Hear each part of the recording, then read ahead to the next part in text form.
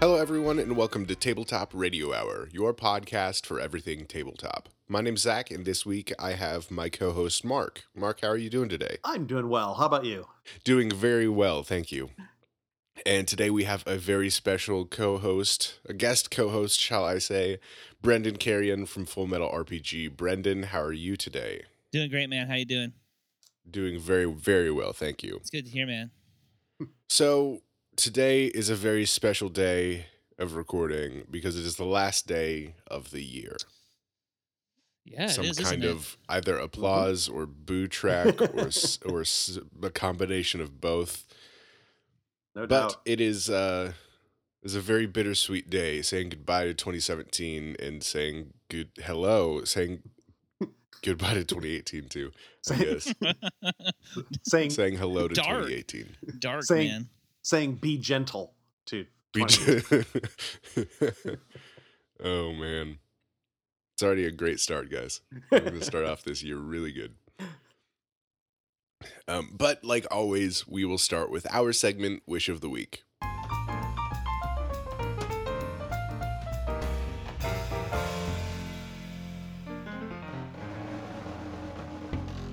In Wish of the Week, we talk about anything we're excited for, from movies to RPGs to video games. Steve's not here, so I think the video game section will be light this week. But because we have Brendan, I'm going to hand Wish of the Week off to him. Do you have anything you're excited for, Brendan? Well, you know what, man? My life is just like a never-ending fucking bounty of excitement because it's just like I have so many hobbies and so many projects, and I tend to let things kind of slip through the cracks and get lost here and there with like trying to manage everything.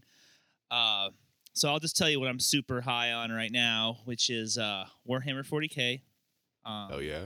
Oh, dude, fucking loving Warhammer 40K so much. Got a ton of Death Guard models to flesh out my Death Guard army for Christmas. And then I was down at my favorite local game store, and I was talking to the owner, and they told me that they've got a tournament coming up in January. And so nice. that really helps me kind of like focus what it is that I'm building and what it is that I'm working on, making sure that the little fucking weapons upgrades are right and that everybody's got the right equipment on them and that the unit coherency is correct, all that shit. Anyway, I love that stuff. And then when you have a tournament coming right down the pike, right in your face, it coalesces what you're thinking about in terms of hobby. You know, you have specific goals that you have to meet on a timeline. Because I tend to kind of just be all over the place with where I build a model and then I'll like paint half of it and then I'll put it aside, build another model, abandon it, build a whole bunch of other stuff, buy boxes, not even open them, store them in the closet. So, Exactly.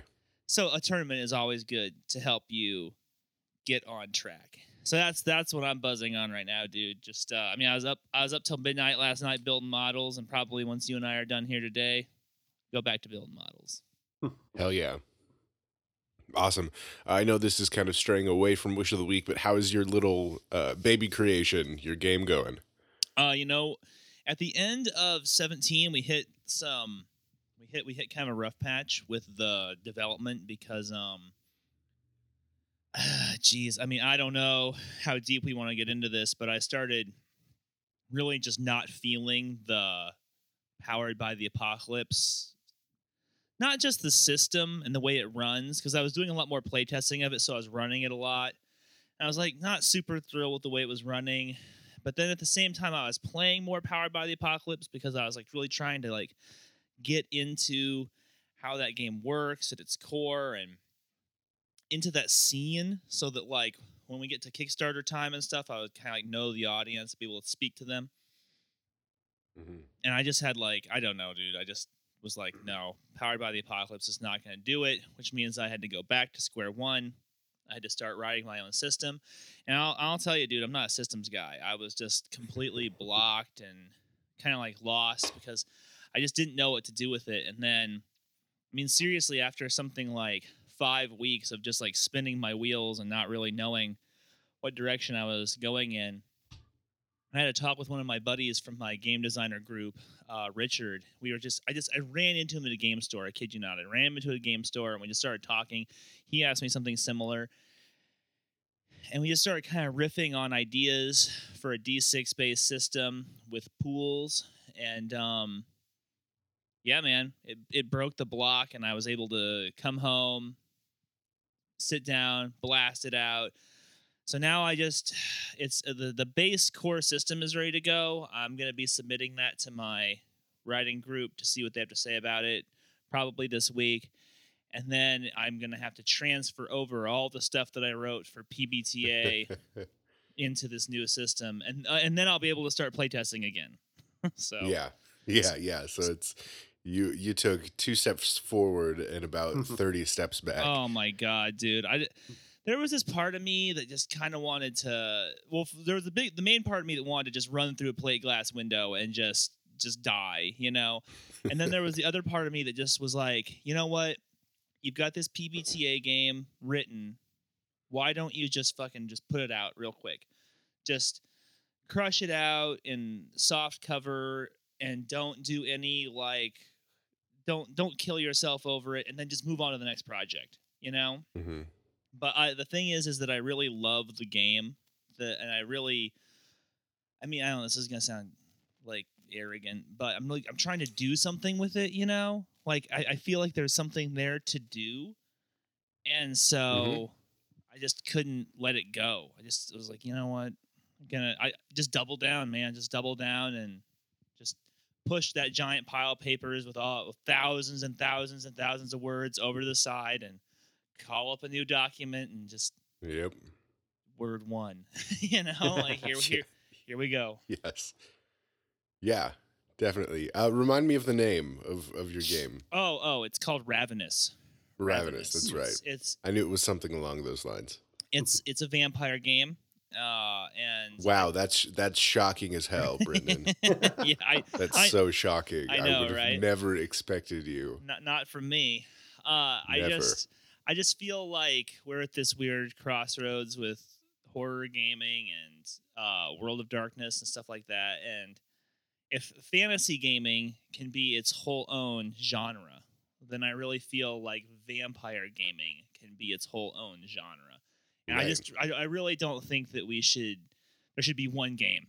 You know, there's only there's one game made by one manufacturer. I think that there should, and already there aren't. There's like a couple other games out there, and I really want the idea of vampire role playing to be a bigger idea, bigger tent than it has been over the last, I don't know, like 20 years or whatever, you know? Yeah. We might get into that a little bit later. Yeah. About the whole White Wolf thing, but oh boy, not on Wish of the Week. Yeah, right. Oh yeah, but you making a vampire game is like Mark not making an espionage game. Fair, yeah, that's true. But yeah, off to Mark. Mark, do you have anything you're excited for? Actually, kind of on that same tone, I got Steam Spy Stories out to the printer. I'm waiting for the first draft from the printer, so that should be out very, very soon.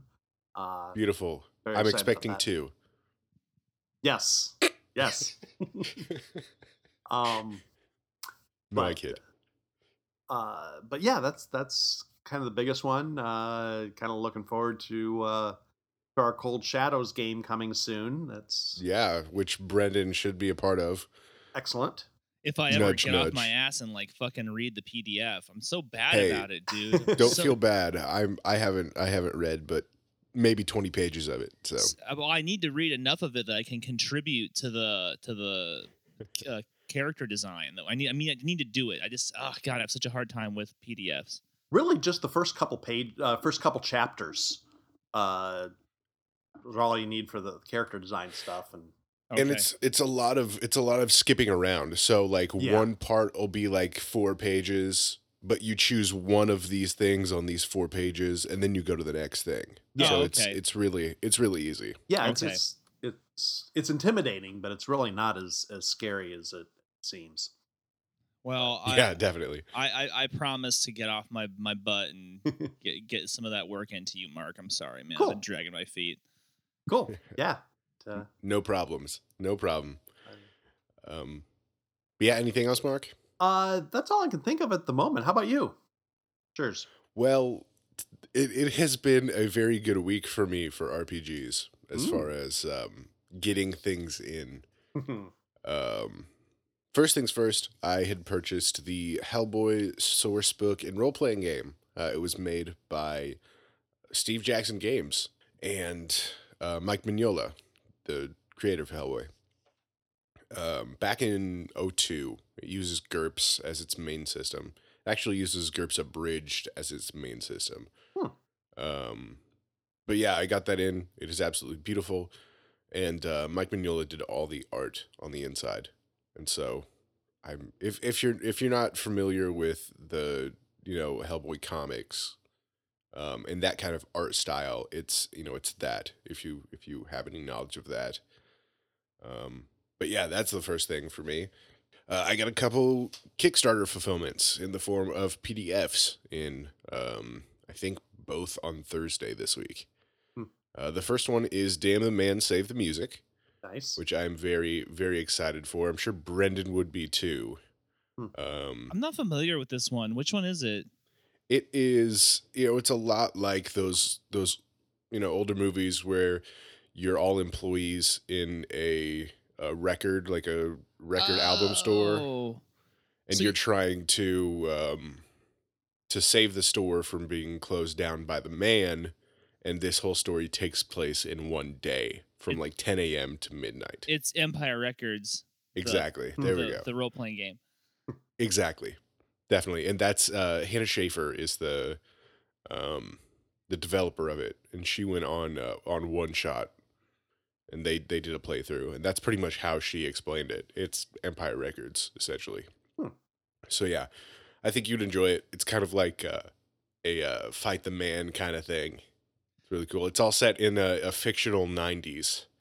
So like all of these, it says you could use existing bands, but it's pretty much like an alternate universe. So where you can make up bands and Yeah. stuff like that. In Empire And it- Records, the main band was Rex Manning, who was this kind of like, Rick Astley kind of guy, Yeah, in One Shot's playthrough, they just kind of stuck with real world, just because it's easier to understand, Hmm. and they had Seal come to the store. So yeah, it was beautiful.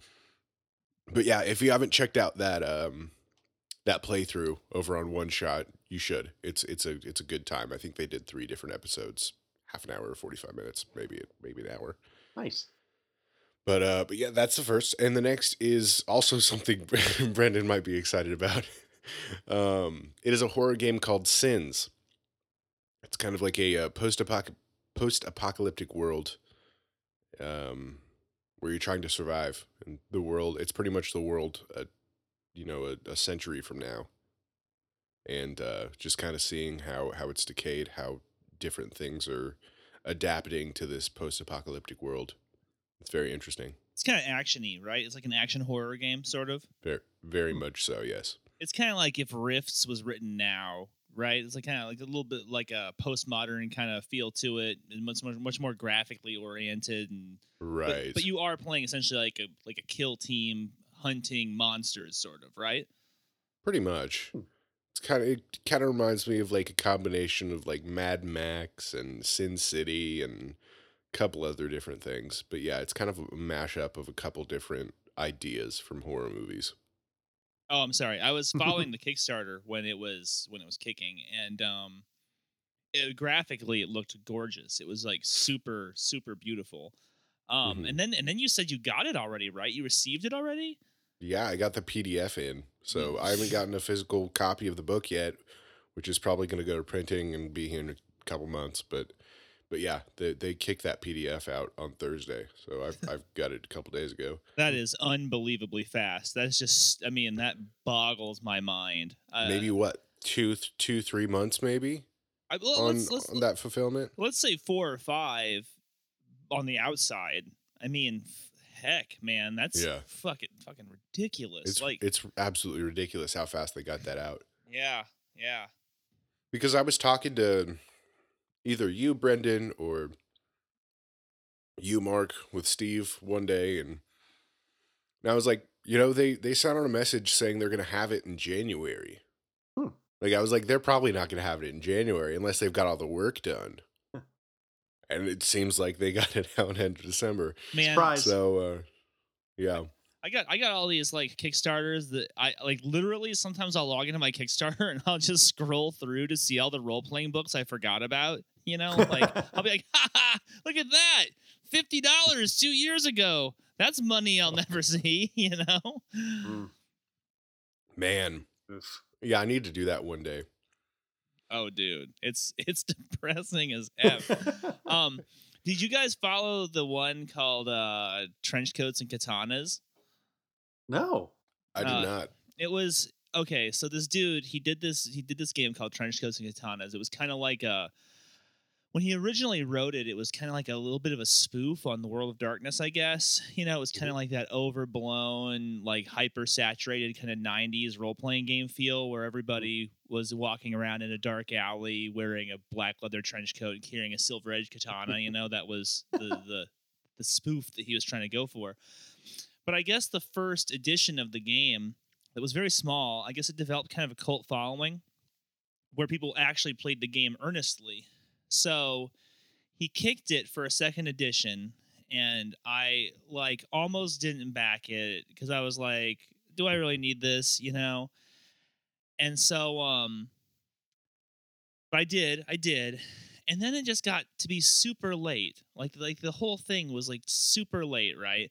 And like once every couple months, this dude would like send out a little letter saying like, "Oh, I'm working on this, I'm working on that." Anyway, so in December, I get a message from him from Kickstarter saying, "Oh, good news! Project is proceeding forward. I hired a layout designer or something." And I'm just like, "What? Are you serious? Like this thing is so late. You're not even on layout." And I went into Kickstarter and I looked to see when this thing said it was going to deliver, and it said it was supposed to deliver in January of 2017. So here we are in December of 2017. He's like sending out this note saying, "Oh, isn't this exciting? I've hired a layout person." I just wrote him a note. I was like, "Hey man, a couple updates back, you said that if we want our money back, you could get our money back. I'd really like, this is what I said. I said I read your message and it bummed me out. I'd really like to take you up on getting my money back, right?" And so seriously, within like minutes, I get a note from this dude. He goes, "Brendan, I'm really sorry that hearing about forward progress bums you out. I'll gladly I'll gladly refund you your money." And then he did do it, But I was like, what's with the passive aggression? It's like you're a year. It's like forward progression after none. Yeah. For almost a year after you said you were going to deliver this. Yeah.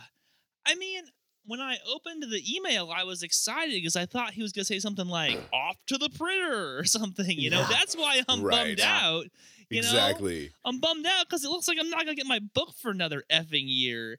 I mean, and two, based on just starting the process now. Yeah. I mean, the past precedent is not good, and let me tell you, man. Like, I'm not trying to gloss myself here or nothing, but like, I bent over backwards to make this email very polite to him because I didn't want to be rubbing salt in the wound.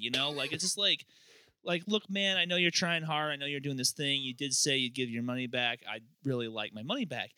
And I just couldn't believe he was like cheesed at me. I mean, anyway.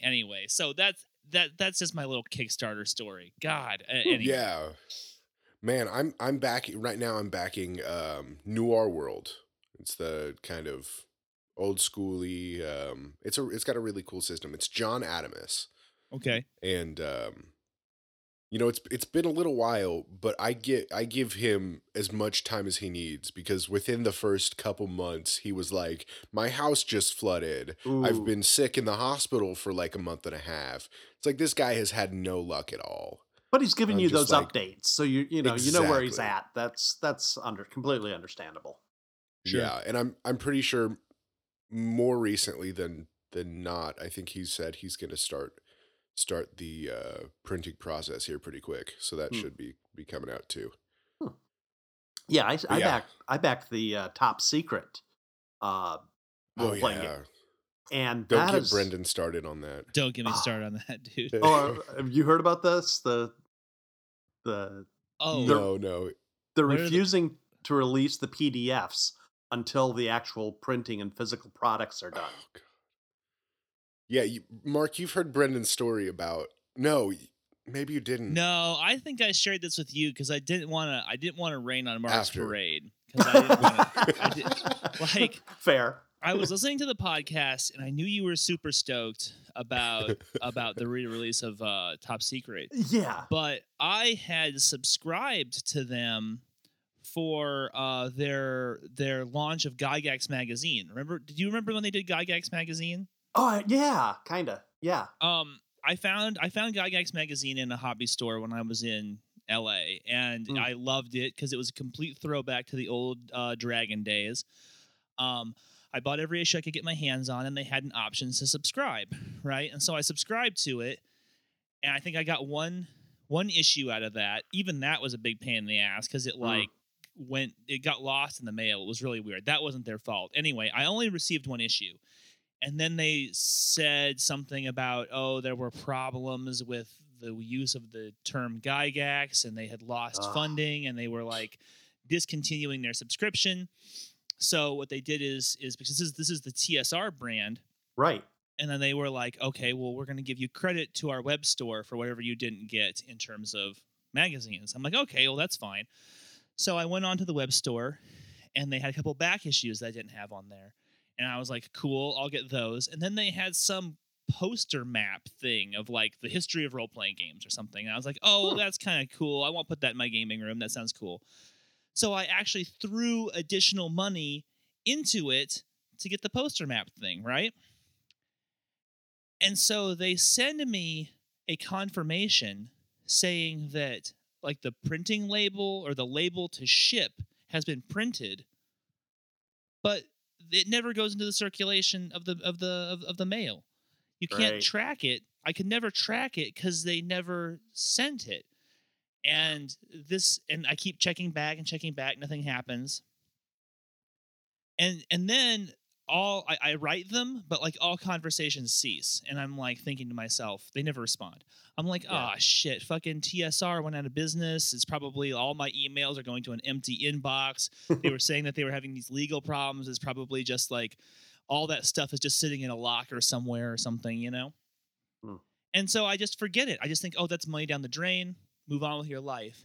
Then I'm on freaking Kickstarter and I see that they're kicking Top Secret. And I'm like, is this the same TSR? And I go and I look and it's the same TSR. And I'm like, the office is open. They are receiving emails. They're just ignoring my emails. They just stole my effing money, you know? And then I see that they're getting $1 million to make a role-playing game. And I'm like, those jackasses couldn't handle a magazine subscription that probably had like 20 people on the planet like doing it. How the hell are they going to manage $1 million project with hundreds and hundreds of backers? There's just no way. I was like, that fucking thing has the kiss of death. I will never do another TSR product ever. Those guys stole my money. End of rant. Sorry. Yeah, the communication on this has been very, very rough. It has been progressing. They showed a prototype, so in theory, they're going to finish it. But yeah, the communication has been really bad. In theory, yeah. They're terrible. They don't. That's just one of those classic nerdish mismanagement situations. You know, they don't know how to do what it is they set out to do, you know? Yeah, and I think part of their problem is they're trying to follow in the footsteps of the old TSR. You know, Mm. it's they're trying to, be successful like the original company was. They're trying to, get different stuff out, and I don't think they're managing things well. Well, I don't think they're managing things well. they're working so hard at getting this name recognition, using Gygax, TSR, even Yeah. Top Secret, you know, and if they don't have all their ducks in a row in terms of the legal part of doing that, that's a challenge. Yeah. That's a big problem. Yeah, Yeah, but absolutely. but the biggest thing, especially with Top Secret, the thing that they've been very pushy about the fact that we believe in physical books and we think you should have the physical components before we're releasing PDFs, and so we're not releasing the PDFs until you have the physical components. Well, that says to me that the physical components are more important than the conceptual stuff, which means it's more of a board game than a role-playing game. You know what I mean? Yeah. That's interesting.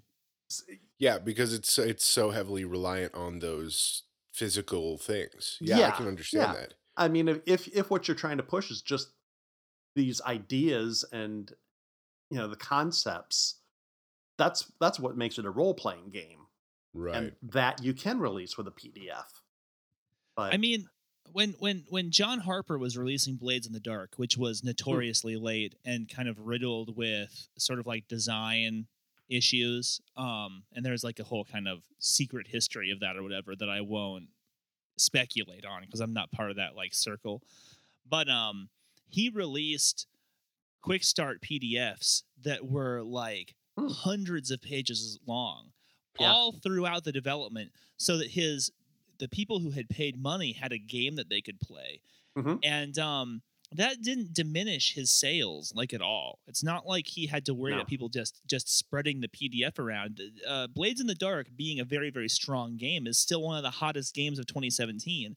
So if they're all worried that people are going to get the PDFs and then they're going to like lose money, which to me is like an old way of thinking. It is. Like I that's just, I don't know. I just feel like that's another bad sign from people who have shown no good signs, really. Yeah. Yeah. Yeah, and something that they should have strayed away from if this is a game that's heavily influenced by the physical things, cards, tokens, etc. Don't release a PDF at all. Like don't give Yeah. these people the option to just buy the partial game, Yeah. It's like if it's so, if they ideally want people to have the full experience of getting all these things that come included in the box, don't produce a PDF. That's it. That's Right. kind of, bottom line. Yeah. Yeah, just I don't know. I'm with Mark. I think it sounds like it's a smoke screen for some other kind of weirdness that's going on, you know? Yeah. Yeah, I think they're trying to put off that they're more prepared than they actually are. They're like, "Oh, we have PDFs done." Do they? Do they have PDFs done? You're not Well, giving us any. they've gone to print. They have to have the PDFs. Oh, they've I gone mean, to print. they Okay, got cool. because they've got the what do you this first sample. They did the unboxing. They showed a Okay, video of yeah. that. So I mean, they have to have the PDF. It has to be print ready. But Definitely. oh well. How does it look from the unboxing? Are you stoked for it when it comes? It looks great. If if they deliver what they're showing, I think it looks like a great game. But we got to get there. I want to see it. Yeah, exactly. It's between point A and point B. Yeah. But I think this wish of the week has gone on far too long. Fair Are enough. we still in Wish of the Week? Holy shit. We're still. I haven't closed it. I could say the blurb now and then paste it in the beginning. But I shall officially say that will be it for this segment of Wish of the Week.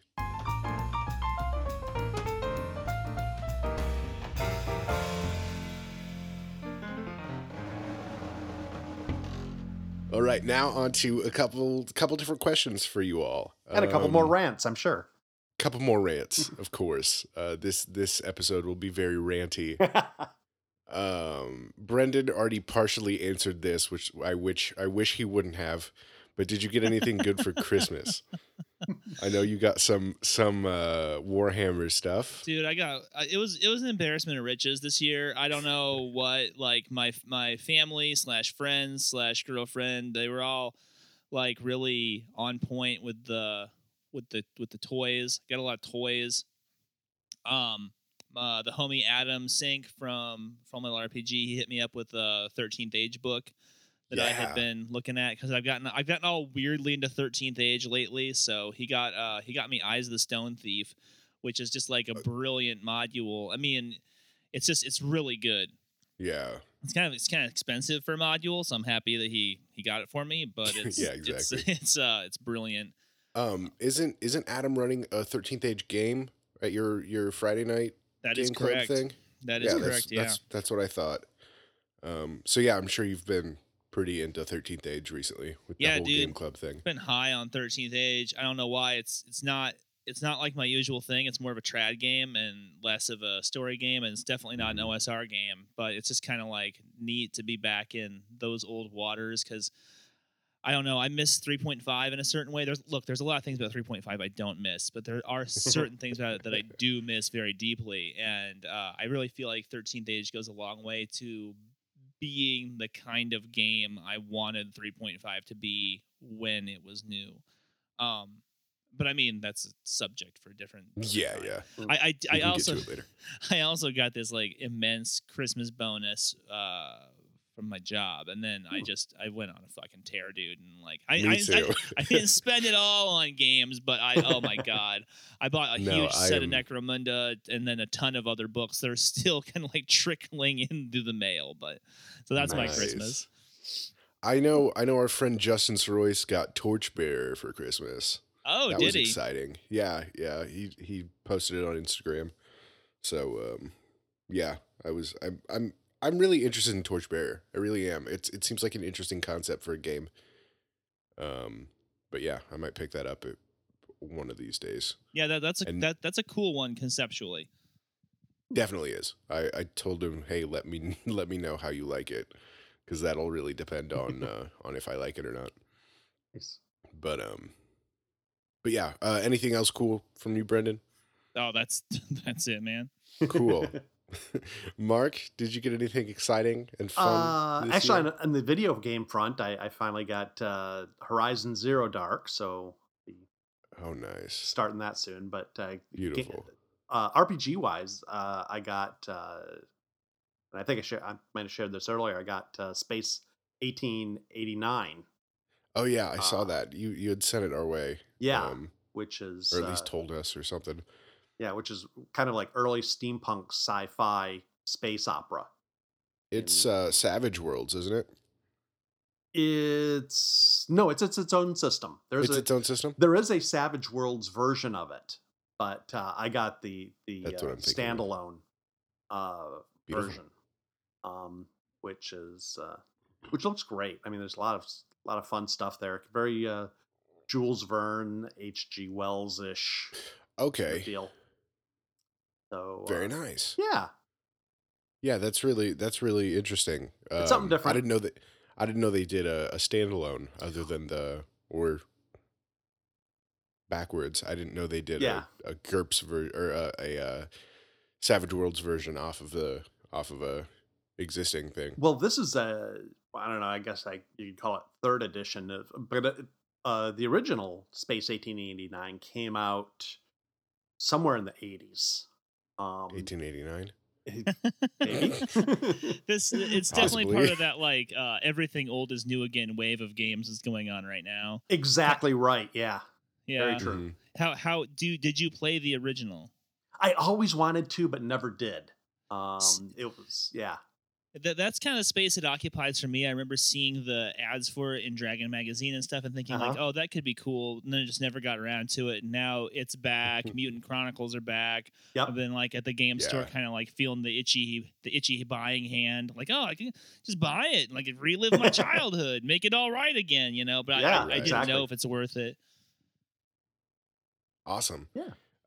For me, it wasn't a very eventful Christmas as far as the day, but you all both know I got a new computer early for Christmas. Mm. So that was pretty much my Christmas. I got some new shoes for work because my old ones look sad. Very sad, to say the least. I can officially say that they will be changed into my lawn mowing shoes. And I got a new man purse. I got a new man bag. So yeah, I take a bag with me with work because I drive Nice. a van around and I need my things. Fair. But yeah, so that's pretty much it. I got me the joystick setup for Elite Dangerous for the Yeah. Xbox. And I've been playing on that a little bit. But a couple other things like Hellboy I got with bonus money like Brendan did. Yeah, just a pretty solid Christmas. Yeah, Excellent. definitely. I definitely needed the upgrade with the computer. Mine was from 2011 MacBook Pro, and it was getting sad. Oh, dude, that is basically right where I am currently at. 2011 MacBook Pro, Yeah, and it is sad, and I need to do something about it. So maybe 2018 will be that time. hopefully. Speaking of 2018 and New Year's resolutions, as far as gaming, tabletop gaming, is there something you want to accomplish in this year? Brendan, let's start with you. All right, well, let's see. We got that Friday Night Role Playing Club going over here for FMRPG, and that's been much more successful on a certain level than I thought it would be. The guys who have shown up to my Lamentations game seem to really like it. They all went out and bought books and stuff, so we now have a whole table of Lamentations players. And Nice. I kicked it to them. I was like, well, we're kind of coming to the end of this adventure arc. Do you guys want to keep playing this, or do you want to try something different, or do you want to seek out another table to really, because the whole point of the club was really to like have people try new things and stuff. And they're all like, oh no, let's just keep playing this adventure. We want to keep this campaign going. So I'm stoked about that because I love running that adventure. It's like very fun. It's like I can basically just do whatever I want with it. It's super great. So that I'm keeping that rolling this year. I'm very stoked for that. I'm very stoked for that. We'll be playing that again this upcoming Friday. So I'm looking forward to that. Excellent. And then and then I want to like do some play testing for Ravenous. Ravenous play testing has to get rolling again. So that's that's not. Of course, it's a game and it's fun and it's like a passion. So of course it's like, yeah, I'm looking forward to doing that. But it's also kind of like work a little bit, because it's not the same as when you just sit down with a game and you have all of your hopes and dreams for what that game is going to look like and feel like. It's also kind of like, oh, you got to sit there. You're like, oh, are these dice rolls working? Like, are the players interacting in the way that I want them to? Or is the character sheet functioning the way I want it to? Are the mechanics of the game propelling the types of table interactions that I want them to? And these are all of those things kind of become preoccupying forces. So it becomes much more business-like than if I were just sitting down with, a Vampire the Masquerade game. And at this point, I've run that game so many times it's basically on autopilot. So it's a much different feel. But that is definitely one of my goals that needs to get done. I hope that in between those two forces, there is some time for me to do some like role playing for me, but we'll see. I also got a bunch of conventions coming up. There's a convention in February that Full Metal RPG is going to be at. We're going to be doing a lot of stuff, a lot of programming for that. Then we got Crit Hit coming up in the summer again. We got Crit Hit programming we got to work on. So I don't know if I'm going to get to run 13th Age or Coriolis or Zweihander or anything like that. All the stuff that like I like to kind of like, rub my beard and go, ooh, wouldn't that be neat? Dark Heresy. I'd love to run Dark Heresy. That'd be fun. I don't know if any of that's going to happen, but those other four things, those are all going to happen for sure. Those are definitely going to happen. Yeah. Yeah, absolutely. Yeah, I know you shouted me out on your last episode with Polaris. Oh yeah, huh? Didn't Yeah, I? I forgot we about all that. talked about Polaris. I was gonna say something. I don't. Oh, last our last episode here on the podcast was our playtest episode. So we know all of those things you're running through your head when you're running your playtest games. That's We right. we talked about it all. Oh, Yeah. dude, fucking it.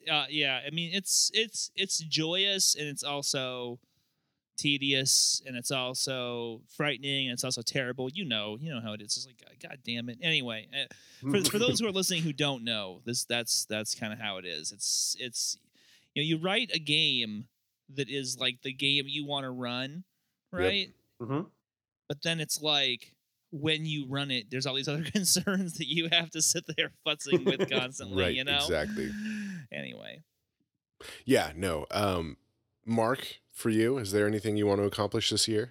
Well, I'd like to teach our cats how to play role playing games so I can get more games going. But they all want to be rogues, maxing up their sneak attack stuff. So that's not working real well. But um, other than that, I'd like to focus on now that I have Steam Spy Stories kind of in the bag. I'd like to start pushing, doing a little more, do some more writing, more design, something. I've kind of started an idea that I want to see if I can flesh out a little bit more, and maybe get something else developed this year. Yeah, definitely. It seems like an interesting concept, that game you're teasing right there. Yeah. Um, yeah, for me, it's kind of the same. I'm working on my game. I think Mhm.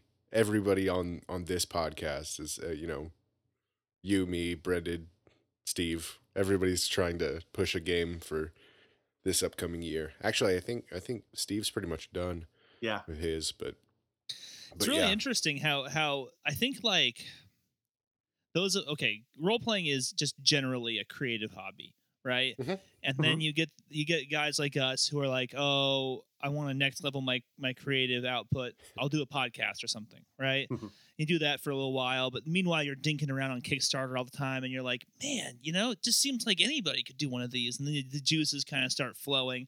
And so I think that, and this kind of segues maybe a little bit into the topic, but I think that Mhm. the threshold between creator and player has never been smaller. Never Yeah, been I smaller. agree. There's just Absolutely. You think about it, role playing has always had this little culture of making house rules and Yeah. I'm taking D&D, but I'm going to create my own world, and I'm going to Yeah. the wizard speaks Spanish or something, and all these weird little creating something unique has been part of this hobby since it began. yeah. And like you say, that's just kind of going to the next level now of just about everybody is kind of developing their own thing. It's true. Yeah, like me when maybe 2 years ago when I was running a game regularly at home, I remapped D&D 5th edition for a futuristic setting. Yeah. I made all new classes, I made all new races, I made an all new setting. Boom, done. I was doing that before I even thought about doing any creative stuff in air quotes. Yeah, right. I mean, we all just kind of figured that was sort of like junk, right? And now we're Yeah. realizing, no, this is actually the work that these guys just do. And now the like self-publishing has become so accessible that it's like, well, wouldn't you? That's why wouldn't you? Anyway. Yeah, absolutely. And since you segued into our main topic, I think we'll switch on to that. Pretty much, going into this new year, we're trying to see expectations. We're trying to see what we think is gonna come out, what we would like to come out, more accurately. But kind of just the overall future of tabletop games between RPGs and board games.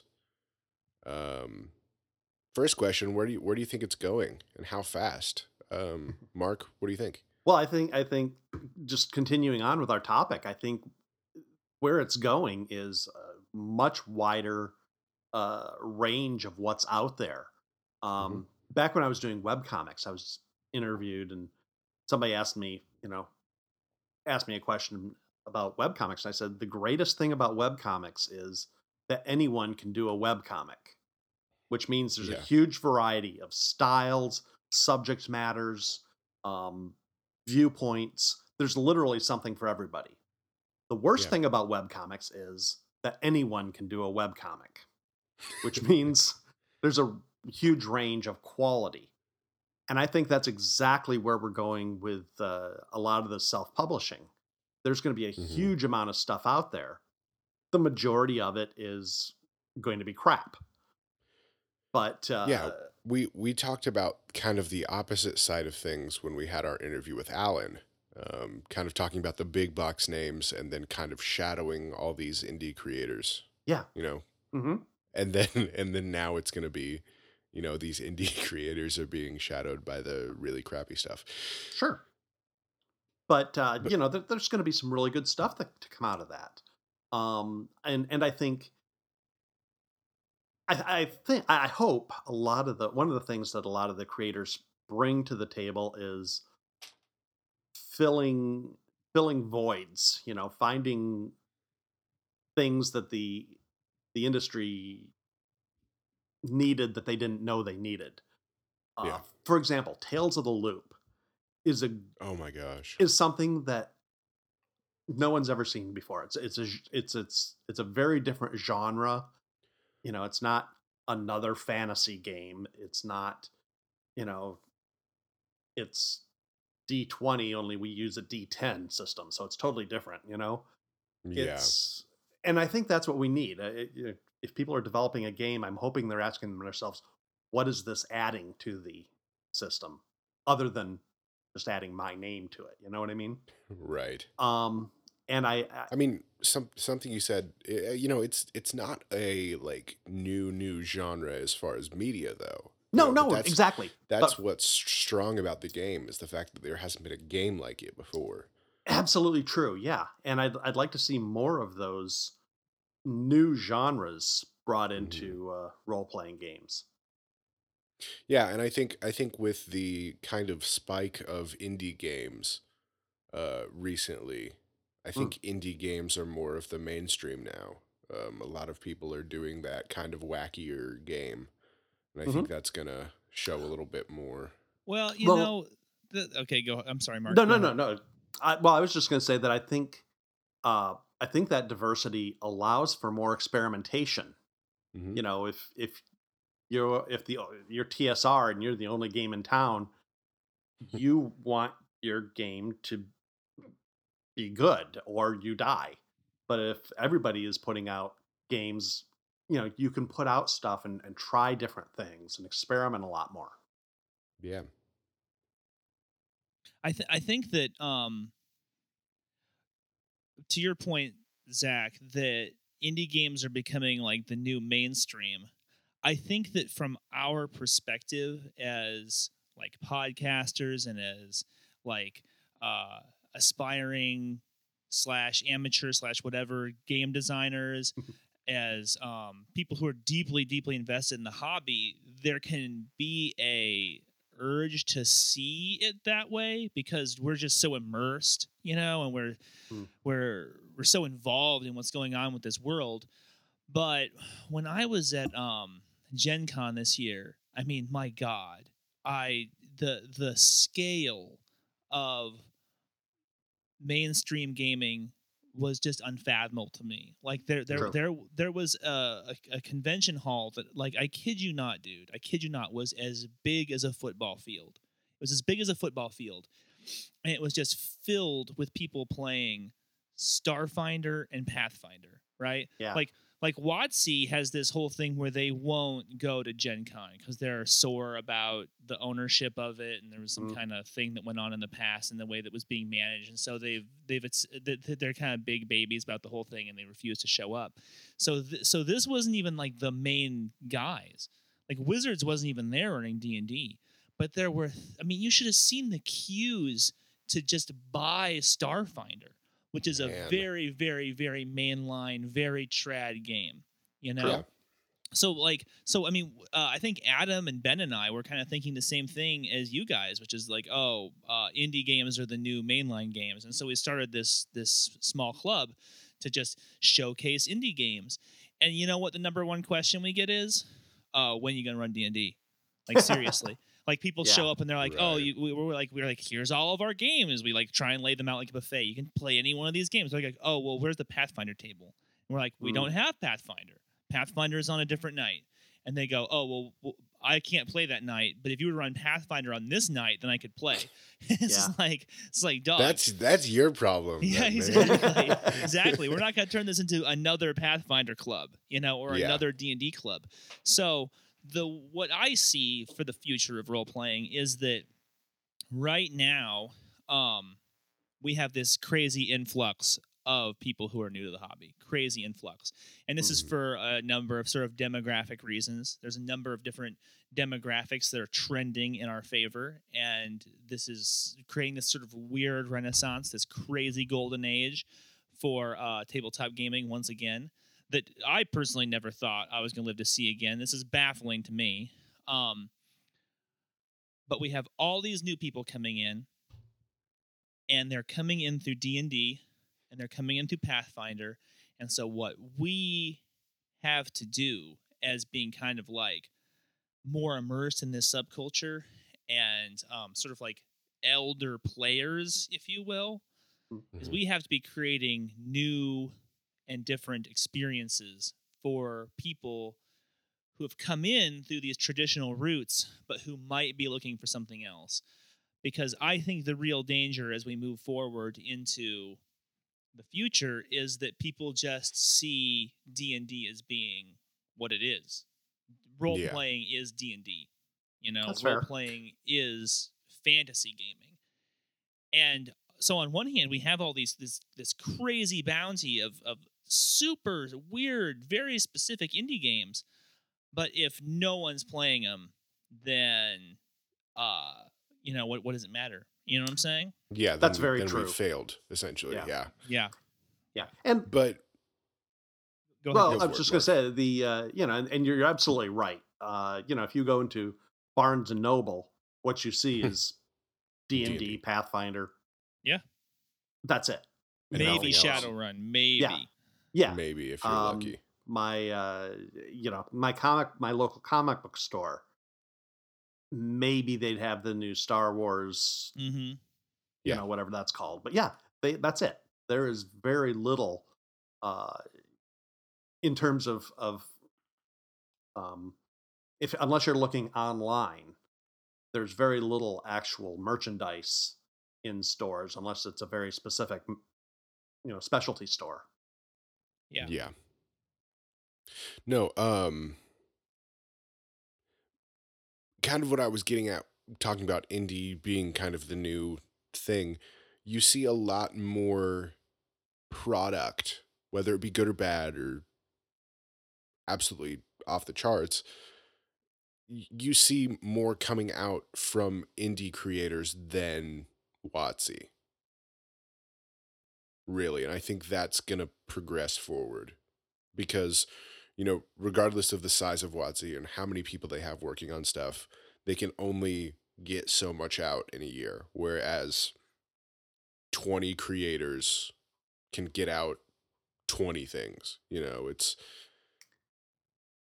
Well, I mean, I take your point there. WotC, I think, has been very wise in the way that they have intentionally not flooded the market with their own product. They've been very kind of source book shy, and they said that from the jump. They Yeah. were like, "Oh, you can expect like 4 things a year or something." And I think that that's actually worked out really well for them because Mark and I lived through the supplement treadmill, and Oh, yeah. oh boy, Yeah. those days, where they're like, "Oh, here's a source book, traffic signs of the Shadowrun future." You Yeah, better have this exactly. one. And you're like, "Well, okay." Huh. And that creates a lot of buyer fatigue. so I think that's part of their plan is this much Mhm. reduced schedule. You know, I don't think that indie guys are going to be like shouting them down anytime soon, though. You know, I don't think that No. they have the voice for it. I don't know. Maybe I'm off topic. No, no, no, no, you're fine. Part of me also has the hope, and I say hope because there's always a possibility it couldn't happen. But it happened to me.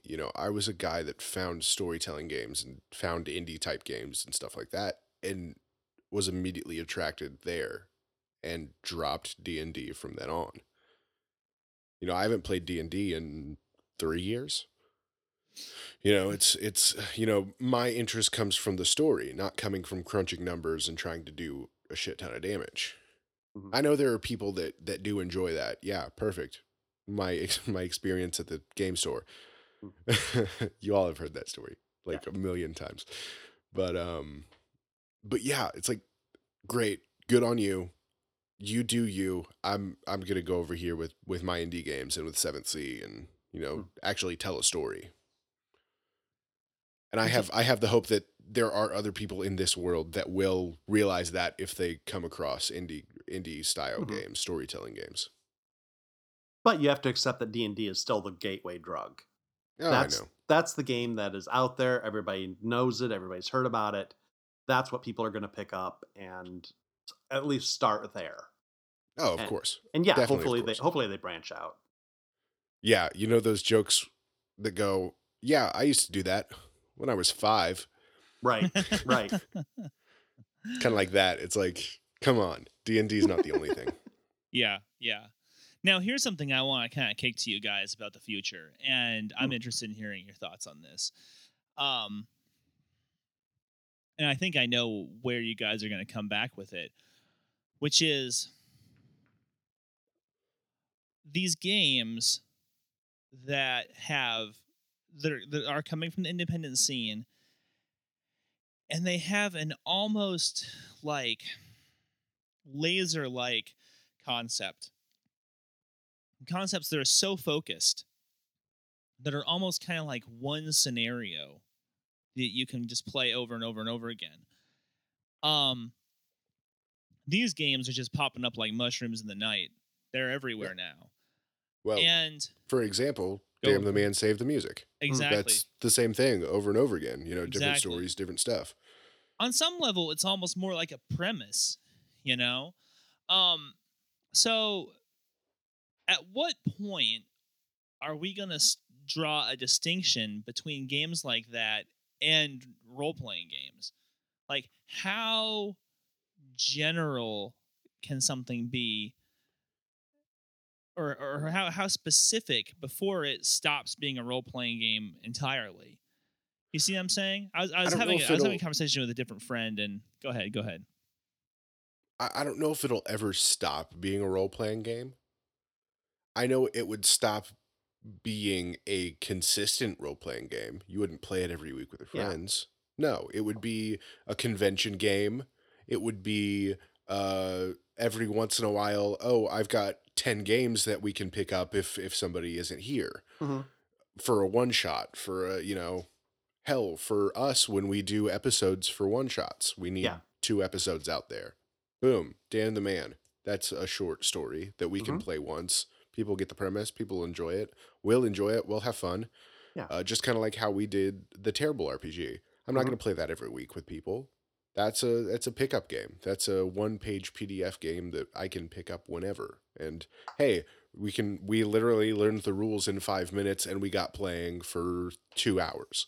Yeah. It's role-playing games like Shrek says have layers like onions.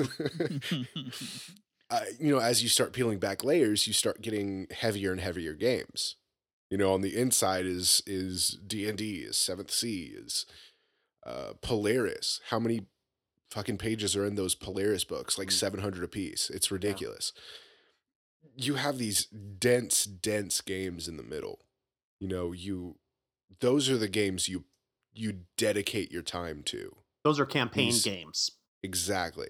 Well, I mean, I think that that's really critical here. Is especially in my mind is this axis of time. Like, how much time are you spending on this thing? Um, for instance, I mean, do we consider those how to host a murder boxes that you can buy at like the Target or whatever? Yeah. Are those role playing games? Those are live action role playing games, technically. Are they? Yeah. Technically, it's LARP. You're role playing Clue, essentially. I mean, I was having this conversation with my friend Jamie in Sunderland, UK, and he was talking to me about how there has to be like a distinction between a role playing game and a parlor game, you know? Like, and what is that distinction? Because I feel like, especially with some of these indie games that have these like just incredibly specific ideas. Like, I mean, there's role playing games now where you don't have a character. You know, your character is like you are role playing a concept. You know, Bluebeard's Bride, this like incredibly well regarded, incredibly popular horror PBTA game that came out this last year. You play an aspect of somebody's personality inside of their head, but everybody at the table is contributing to the same character. Like, your character is just a part of one person. There's like the quiet year where nobody is allowed to talk or whatever, and you're all doing like town planning, you know? It's like that game Everybody is John, if you've heard of that game. I have heard about that. Yeah, I've never played it, but I've heard about it. But it's like in Everyone is John, John is this essential NPC, and all the players around the table are voices in his head. You know, that constantly battle for control of action of John. You know, it's like I get what you mean about parlor games. You know, those really nuanced games that are so specific. You play them once and you've played them 1,000 times. I mean, Clue. Why is Clue not a role playing game? Well, I mean, I guess Clue's like a board game. It has a board. And, I mean, it's you could make it more role playing if you wanted to, I suppose. But I mean, I think there's this idea of like, oh, okay, we're all gonna play a game where we're sitting around in a room. We've all had a couple beers, and the game is kind of like a little bit of a social lubricant, almost like this werewolf game. You know, where you're trying to figure out who the werewolf is. You know, I mean, they have these kind of role playing elements to them, but are they like role playing games? Are they definitely a role playing game? Like, are we sure that this is a role playing game? You know what I'm saying? You know, it kind of it depends on essentially how people want to play it. Anything can technically be a role playing game if you want to make rules for that. The most popular role playing games are things that have the role playing aspect included in the rules. Clue doesn't have role playing in the rules. Right. I would say that's not a role playing game. But if we use Mark's least favorite feature, house rules, we could make Clue a role playing game. We could develop rules. They don't have to be insanely specific. You can turn it into a role playing game. So, you know, that kind of goes back to the whole creative thing. Sure. Anybody can do it. You know, well, it's like anybody can make a role playing game. Yeah, I know I've talked about this on the show before, but for me, the definition has always been of a role playing game has been if the players are capable of doing something that the designers hadn't anticipated, that makes it a role playing game. In something like Clue, yes, you're playing, you know, Mr. Peacock. I don't remember the character, but whatever. But your rules are you're very tied to the rules, and you can only do what the board game says you can do. But if you're playing a role playing game, you know, 7C, you can find a solution that the game master or writers hadn't anticipated, and they will say, "Well, that makes sense. Go ahead and do it." That makes it a role playing game. So, well, okay. Let's take DM the Man, Save the Music. Like, cool. Let's say my character, doesn't want to come into work today, right? it takes place like over the course of one day. Like, what if I'm playing like a slackerly 90s asshole and I call out? You know, the my first action is to pull like a Clerks type thing and like call out of work that day and then go to the arcade, you know, or to the coffee shop or just sleep, you know. Then I as a GM would go, if you're not interested in playing, you can go. Right. This gets down to the buy-in thing. Or you can sit know? or you can sit here and just watch us play, but I mean, my character, like, what if my character's like, oh, I'm gonna like, when I go to lunch, my character leaves for the day. You know, I mean, set the store on fire. Like, Yeah, I'm gonna set the store on fire because it's a role playing game. Of course, I got to burn something. It's just, I'm just like, the constraints of the scenario are so limited in a certain way that I begin to be like, well, does this really count as a role playing game? Are we really role playing here? Like, I mean, or are we just like working through like almost like a board game like scenario, you know? Like just how in Monopoly, well, you got to stay on the track. You can't opt out. You can't be an anarchist. You've got to like be engaged in crass consumerism. You can't be like, oh, I'm going to form a commune in the woods, you know? I mean, right? In Damn the Man, Save the Music, you know, it doesn't give you like a plot line. It gives you like 3 points. Each game consists of these 3 things. You can do anything else, but these 3 things are in the game. I think of those more as guidelines and less as a track, you know, because you can do these same 3 things all the time. You know, you could do the same things. And one time you could save the store. Another time you can try and do the same thing and the store will get closed down. Mm-hmm.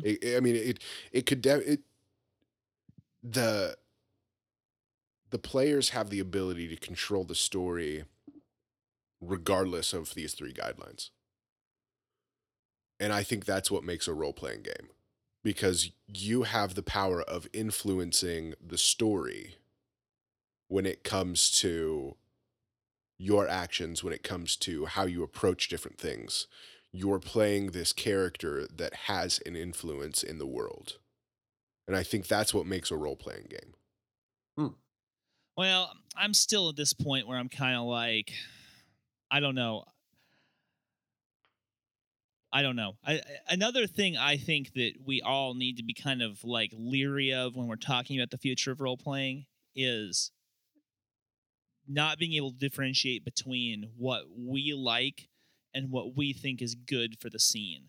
And I've definitely encountered very recently like some groups that are unable to make that distinction. They just seem to think that they have a very kind of zealous attitude about like the future of role playing, and they think that, you know, their way is the way of the future, and everybody else needs to get on their page. And so I don't want to be like trying to lay out some kind of like line in the sand here, because I think that there's like my preference is not necessarily some sort of messianic calling, you know. Right. However, I will say personally, I am kind of leery of how specific some of these games have become. Like games that, to me, I look at them and I'm like, I don't understand how this isn't a board game. I don't understand how this isn't just kind of like the difference between a party game and a role playing game. You know what I'm saying? Yeah. You know, I think one of the main differences between those two, the campaign and the party game, is for those situations where you're playing a campaign. Perfect. We're playing 7th Sea. Sure. You're playing Vampire. And 1 week y'all just go, let's take a week off of Vampire. Let's take a week off of 7th Sea. Let's play something else. Well, that's what those party games are for. Mm-hmm. You know, gives you a break from playing the same thing over and over again. It keeps you from getting tired of your campaign game. Oh, because yeah, I'm sure doubt. We've all been in those situations where we're playing a campaign for 6 weeks and you kind of getting tired of it. You don't Yeah. want to mix some stuff up. And I think those are essential, because instead of learning this campaign system and then playing it for 6 weeks and then dropping it and picking up a new set of rules and then playing a game for 6 weeks, that I think that's really mentally straining. No, Yeah. I hear you. I Having- hear you. I mean- Consistency. Yeah. just like having a range of genres, it's nice to have games with a range of depth. Yeah. But actually, Difficulty level. I was thinking another great example, and I know Brendan hasn't played this, but Steam Spy is a great example of something that kind of really does straddle this idea of between board game and role playing game.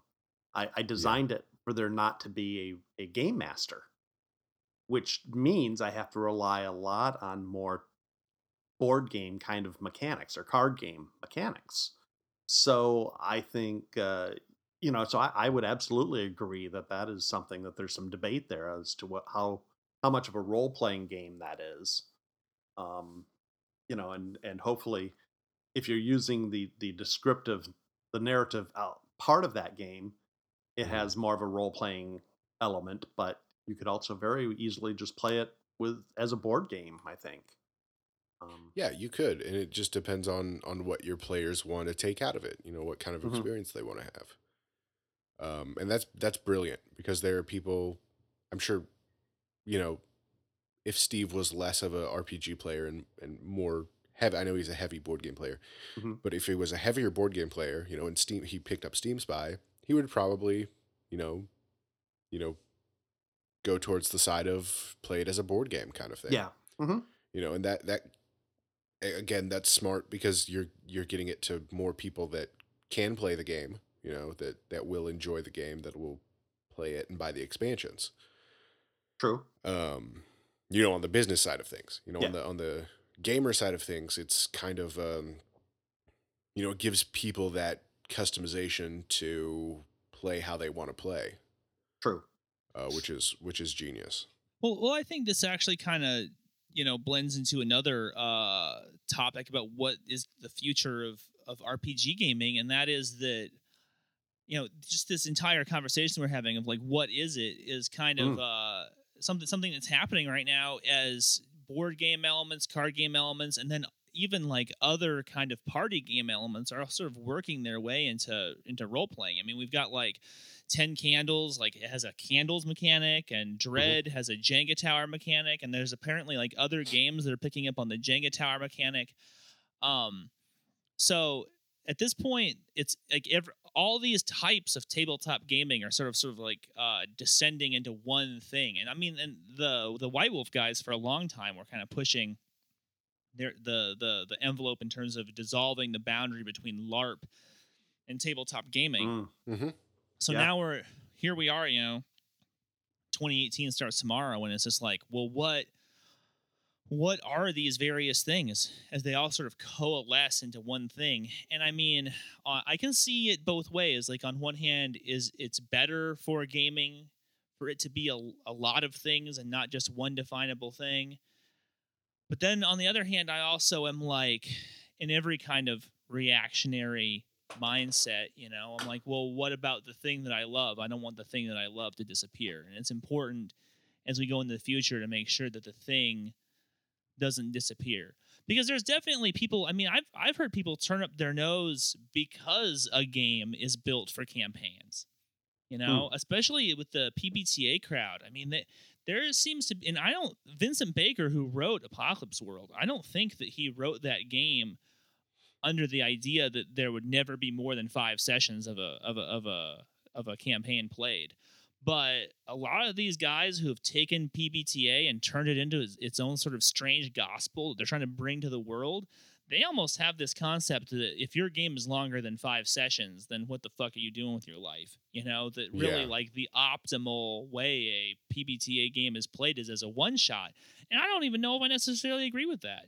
I don't think that, or this idea that like, that PBTA is not meant for campaigns and that character creation for it must be blindingly fast, like literally like 30 seconds long. And I mean, I just don't know if I disagree or if I agree with that, man. It's like I'm kind of, I don't know. I can see it both ways. I can see it a lot of different ways, you know? And that's ultimately the thing with RPGs is the fact that, you know, like I said, you can play a game multiple times and get different results.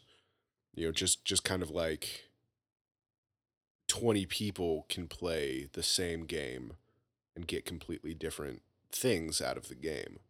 You know, and I kind of think that's why there are so many different kinds of system mechanics, just because people enjoy one thing more than the other. And it's, you know, that's kind of how the dread thing kind of started. I'm sure it started as, hey, let's try something different. And I think that's Yeah. what a lot of people are doing nowadays. They're trying stuff with Jenga. They're trying to stuff with a deck of cards. You know, they're doing like Paranoia. The new version of Paranoia has a deck mechanic. You know, they didn't have that in the previous version, so they're trying something new. And you know, there are so many different opinions in the world, especially nowadays, that I think to us realists of RPGs, it's, you know, we don't like the definition of role playing games nowadays, or maybe what it's going to be in 5 years. But that's the thing. People's versions of role playing games can be vastly different. There can be 150, 1,000 different versions of the definition of a role playing game. Mm-hmm. And I think that's the thing.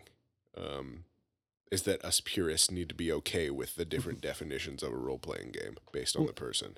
Well, if there's one thing I'm happy to see is that role playing games are kind of being like wrenched free from the control of the like nerdy like micromanager guys that you used to meet at game stores who were like hard to get along with and kind of like, I don't know, there was something else going on there besides just the joy of gaming and the joy of socializing. There was this kind of weird sort of elitism that was always going on. And I'm really happy that role playing has been taken from them in a certain way, and it's been sort of democratized. It's been spread around with lots of different kinds of people, lots of people of all different ethnicities, different genders, different social classes, and we're saying like, oh, it's not just for like kind of like micromanagey white boy nerds anymore, and that's good. That's an objectively good thing, and I'm happy that's happening.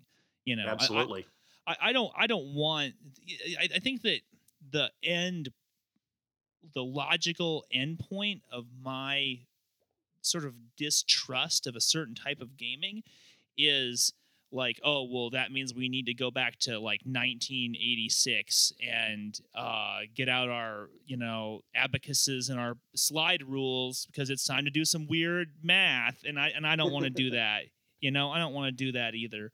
And I think that an indie game person who has a very narrowly focused game like Damn the Man Save the Music could flip the script on me and say, oh, Brendan, you think this game is so narrow and has all these predetermined outcomes, but if that's the case, then why is it that a so much more complex and robust game like Dungeons and Dragons, why are they all the fucking same? Why is it that everybody meets at a tavern and then fights some goblins in the woods and then goes to the mountain where the necromancer is? You know what I'm saying? True. With all those pages and all those rules and all those damn source books, it seems like those games are very narrow in what they're about. And I could totally see that point. I can totally see that point, Yeah, and that all goes back to the definition of role-playing game. That there's no one true definition of a role-playing game, because there are how many different kinds of role-playing games, Yeah. There are story-heavy role-playing games. There are system-heavy role-playing games. There are, there's a bunch of different gray area when it comes to the definition of it. You're going to On say one- video role-playing games, aren't you? Oh no, No, hell no. we're not, no, never those. Thank you. Good. No, I had that rant from you, Mark, Oh man, and I will never slip up again. my girlfriend plays those. She plays video games. That's her thing, and she's always like, I think you'd enjoy this, and I'm like, oh, what? I enjoyed choosing one option off of the 4 in the menu presented in front of me. No, never, never. Oh man, yeah. That's why I like Elite Dangerous. I can do anything I want to. Oh man. One last question, one last little topic before we get going. It's a long episode, but I don't care. So we know that the online side of gameplay is gonna expand. What do you think is gonna happen with that, Mark? Well, I hope that designers will start kind of embracing that, and kind of trying to steer games to fit that. Games like like Doom that used the Jenga tower. That's hard to play online. Dread. Doom Dread. is a very Dread, much different game. Thank you. Sorry. Yeah. No, it's fine. But yeah, that if you start gearing your games to fit that technology, then everybody wins. Absolutely. And like I've said in the past, it's allowed people like us to play hundreds and hundreds of miles away. Absolutely. Anywhere from Oklahoma to Florida to Arizona over to Brendan. and yeah, being able to connect people like that. Brendan, what do you think about the whole online connectivity thing? Well, I don't know. I've had more experience with that over this last year than ever before, and I think if you go back to some old FMRPG episodes, you might even be able to find me saying something bellicose and closed-minded, like "I'll never do it." And then this last year, I did a bunch of it, and I've done Skype gaming with you guys where I can't see you, and so we can't cue off each other's bodies like at all. Mm-hmm. Yeah. And then I did some Google Hangouts later on where there was a camera and you could see how people, like what they were looking at. You could see how their bodies were positioned a little bit. And I think it's still really hard. I think until we get like really big TVs and like crazy cameras and maybe VR goggles or something, you're just always going to be losing something from that sitting around the table, getting into it with each other.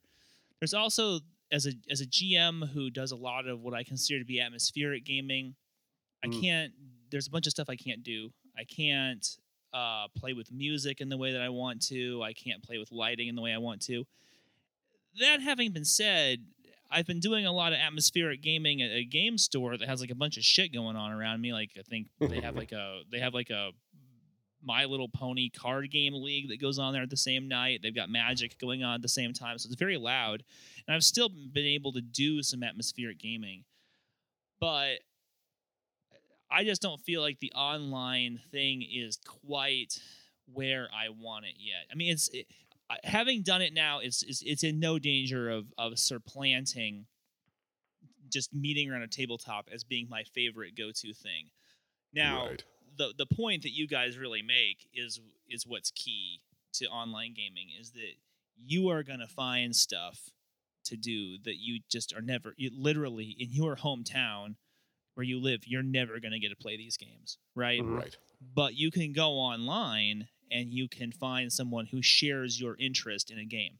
Now, traditionally, say, okay, I've got a copy of this indie game from the early part of this sort of indie renaissance that's going on. Mm-hmm. It's called Cold City. Like, I own this game. Now, if I want to play this game, basically, A, I'm going to run it, and B, I have to create an audience for it. I have to like sell it to my friends. I got to make sure them come to my house. I got to ply them with like, flattery, etc. You realize that's why this podcast started, right? Yeah. Oh, what, for 7C? I pitched it to my home group here at home, and everybody shot it down. So I went, okay, let's go online. Right. Exactly. Exactly. So I mean, I think it's like, I mean, in my experience with my group, I'm often the guy who creates an audience for a particular game. But you don't always want to do that. You don't always want to have this kind of Kevin Costner, if you build it, they will come kind of shit. Sometimes you just want to engage with someone else who likes the same things you like. And I think, Mark, you can understand this. It's like Star Trek. Sometimes you just want to sit down with some other fucking Trekkies. You want to talk about Romulans. You want to talk about your favorite scenes from your favorite movies. You don't want to have to explain it. You don't want to have to get people riled up for it. You just want to have the camaraderie of people who are down.